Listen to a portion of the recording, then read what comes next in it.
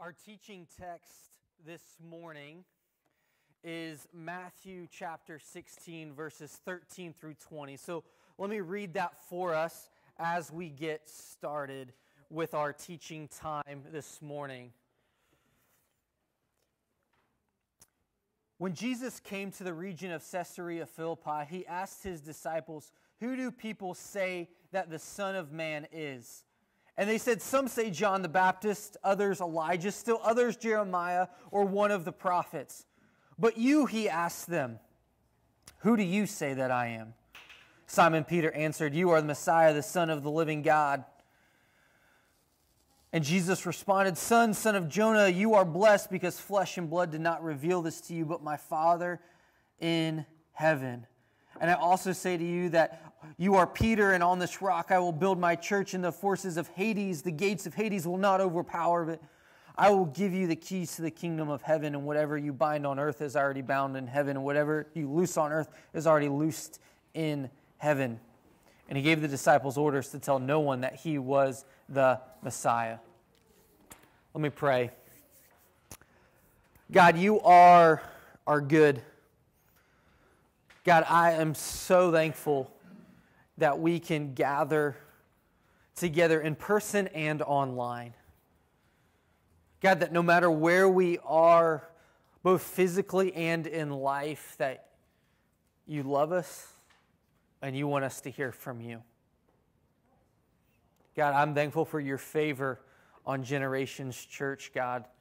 How you are working and you are active, God, even in ways that we just can't even see. God, give us guidance and wisdom. Open our mind and our hearts to what you want to teach us this morning through your word. Thank you for your love and for your grace. It's in Jesus' name I pray. Amen. For about 2 weeks, my kids loved the show, The Masked Singer. Now, Ruth and I loved the show because we liked piecing the clues all together and trying to figure out who the singer was. And if you haven't seen the show, it's this singer with all this just dress in this garb is on, and they sing a song, and they give you all these clues, and you try to figure out who that singer is. And so we would try to guess it. Now, that was Ruth and I's favorite part, to try to guess who was under the mask. My kids' favorite part was chanting.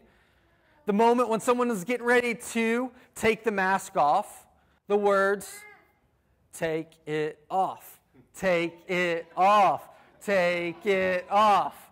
And so they loved that piece because they knew someone was about to get voted off, and they knew that the massive head that was on the singer was about to come off.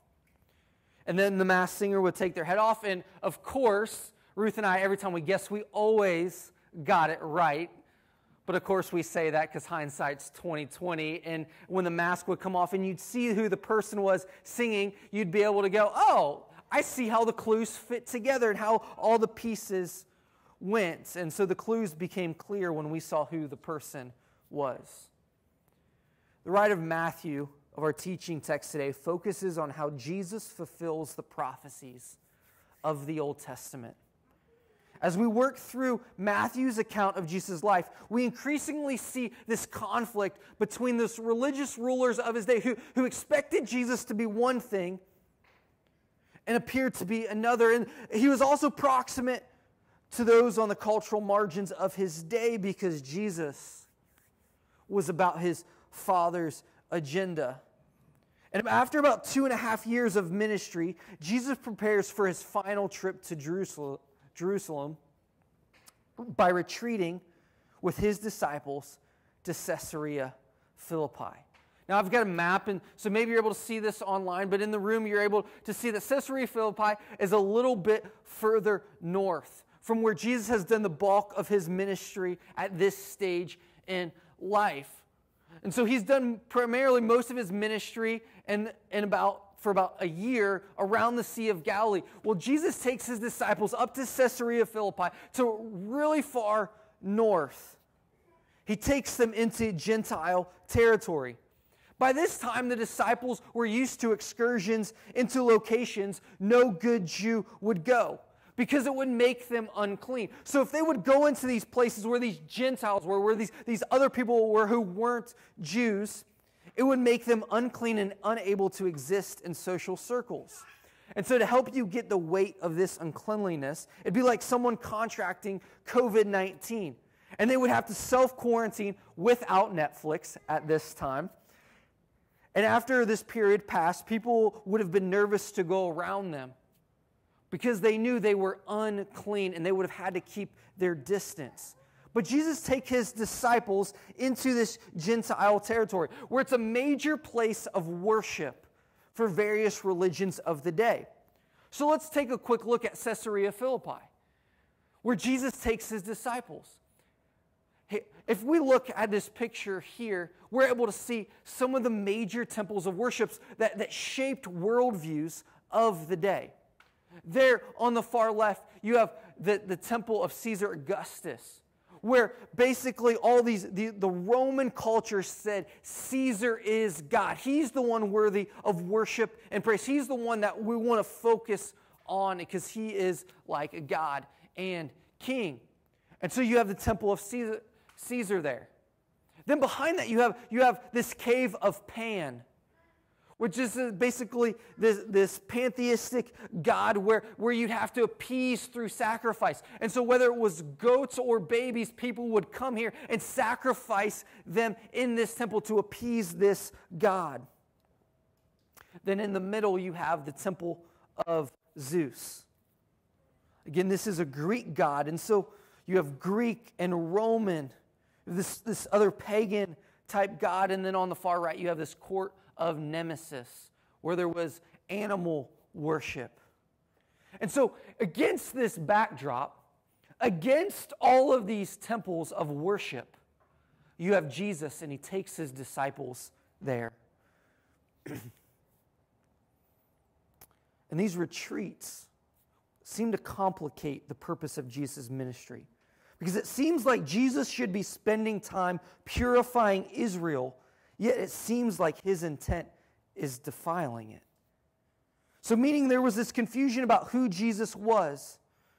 And so Jesus, to provide clarity for his disciples before he heads to Jerusalem to die, he sets himself against the backdrop of various worldviews in all their history and splendor and demanded be compared to them.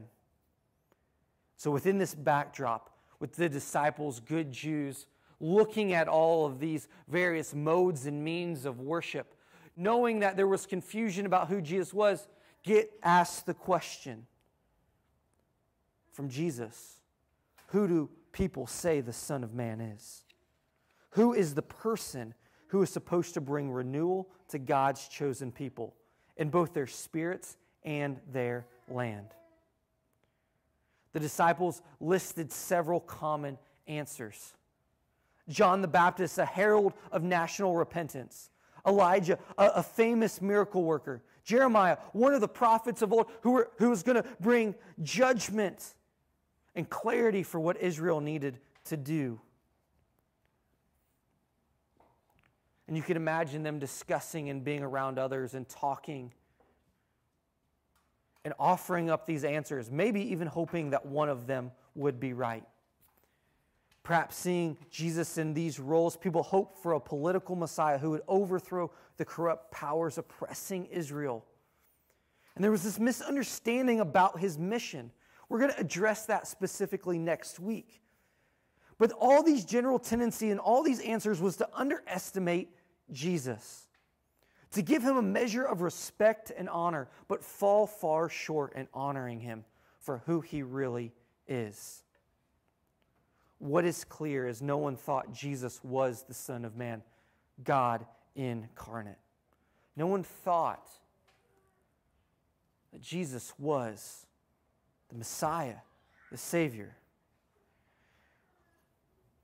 But Jesus turns the question to his disciples. And Peter gives an answer. Jesus says, so who do you say that I am? And Peter offers up Jesus, you're the Messiah, the Son of the living God. And Peter gets the clues right, or so it seems. And what makes this claim so jarring is while Peter offers up the right answer, and Jesus tells Peter, good job. Peter, you got it right. Jesus says, but you didn't get it right because you solved the puzzle by putting the clues together. Peter's identification of who Jesus was didn't come from what he could perceive. It didn't come from flesh and blood. It came because it was revealed by God. A true understanding of Christ comes not from human invention.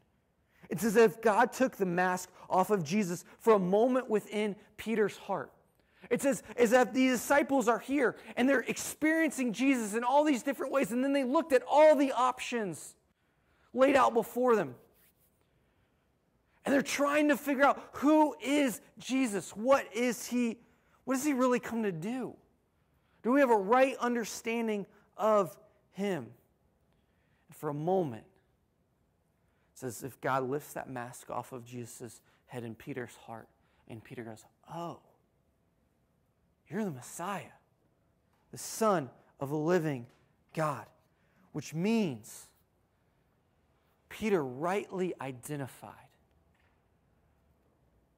who Jesus was, not because he pieced those clues together, but because God revealed it in his heart. And further, what Jesus encourages Peter, and it really reminds him in this moment, is he says, you don't even realize the implications of what you have just said. See, sometimes we're clever enough to put all the clues together, and we're trying to figure it out. And for one moment, sometimes we get it right, and we say, okay, Jesus, you are the Son of the living God. You are the Messiah. You are King. But we don't always understand of what that means for every aspect of our life. Jesus praises Peter. He makes a crazy statement about the disciples' authority and then instructs the disciples not to tell anyone. And we're going to continue to get to that part of the story. But flesh and blood didn't reveal Jesus is the Messiah, the Son of the living God to Peter. It came from Father in heaven. Jesus, you are the Messiah, the Son of the living God, which means Jesus is King. I just want you to write that down. I want you to think about it. Jesus is King. We tend to not think in terms of kingship or monarchy that often. But when we realize that Jesus is King, there's a standing, there's an authority that comes with that. That means when the King says something, it is supposed to happen. And in this case, we didn't put Jesus on the throne. He was already there. And who we say Jesus is will determine everything about how we follow him. Who you say Jesus is will determine everything about how you follow him. We face that same question today. We're all asked that question. And sometimes we answer that question with words saying, yes, Jesus, you are King, you are Lord.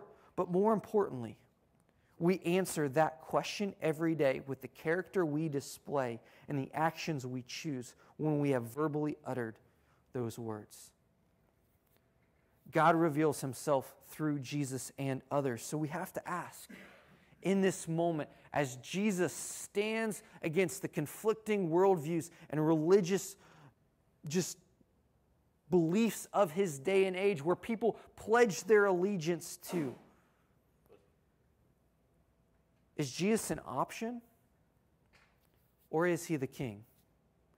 Is Jesus an allegiance in your life of the options you can choose, or is he the object of your allegiance? Jesus contrasts with the centers of worship in our age, just like he did when he walked on the earth. There are a lot of people in this century who would say that they believe in Jesus. Maybe you watching online, or those of you in this room would say, yeah, I believe in Jesus. In fact, 85% of Americans would say that they believe Jesus was a true historical figure, that he was a real person. And among 85%, 9 out of 10 of them believe Jesus actually rose from the dead, which means that if you believe that Jesus actually was who he said he was. But I think the more important question is, not, did Jesus really exist, or do you believe he rose from the dead? But who exactly is the Jesus that you believe in? Who exactly is the Jesus you believe in? This is the crux of the issue, and it shows up in your everyday behaviors. I know we are everyday people. And part of being an everyday follower of Jesus means it shows up in how we live our life, which means we won't always get it perfect, we won't always get it right, and it won't always show up in the ways that we think it should show up. But as we live our life and exist in different spaces in the world, as we return to the places of worship in our world, out of all the options, do we choose Jesus? It shows in spiritual practice through, I think, engaging with 3 different modes. The first mode is when we pull out our cell phone. And you may be watching, engaging with this service right now on your phone. But sometimes when we look at our phones, we see an idealized version of the world. We see a place where it's like the grass is greener, that it's better somewhere else than where I'm at right now, and we want to run from the hard reality of what it looks like to trust and follow Jesus and allow him to be king of our life. We would rather him be king somewhere else. It shows up when we engage with people, personally in relational spaces, or who we follow in real life. And ultimately, people will let you down. And I think we experienced this firsthand in this last season. There's a lot of things that have just been cultural norms for us, but they've been stripped away because of COVID, because of unrest. These things will eventually change and people will let us down. But we know we've put our trust in them rather than Jesus being king when we are perpetually frustrated with other people. When we feel like they don't measure up, and because they won't. They will always fall short. And we try to get them for approval, or we put our trust in them to acquiesce or grant some level of power that we want to achieve. And it shows up when we're just always complaining about others. The other place that it shows up as we engage is our own hearts. Do we live in a place of fear? Are you fearful for yourself? Do you not want to be rejected? It says, I don't want to be humiliated, so I always want to try to have the approval of others.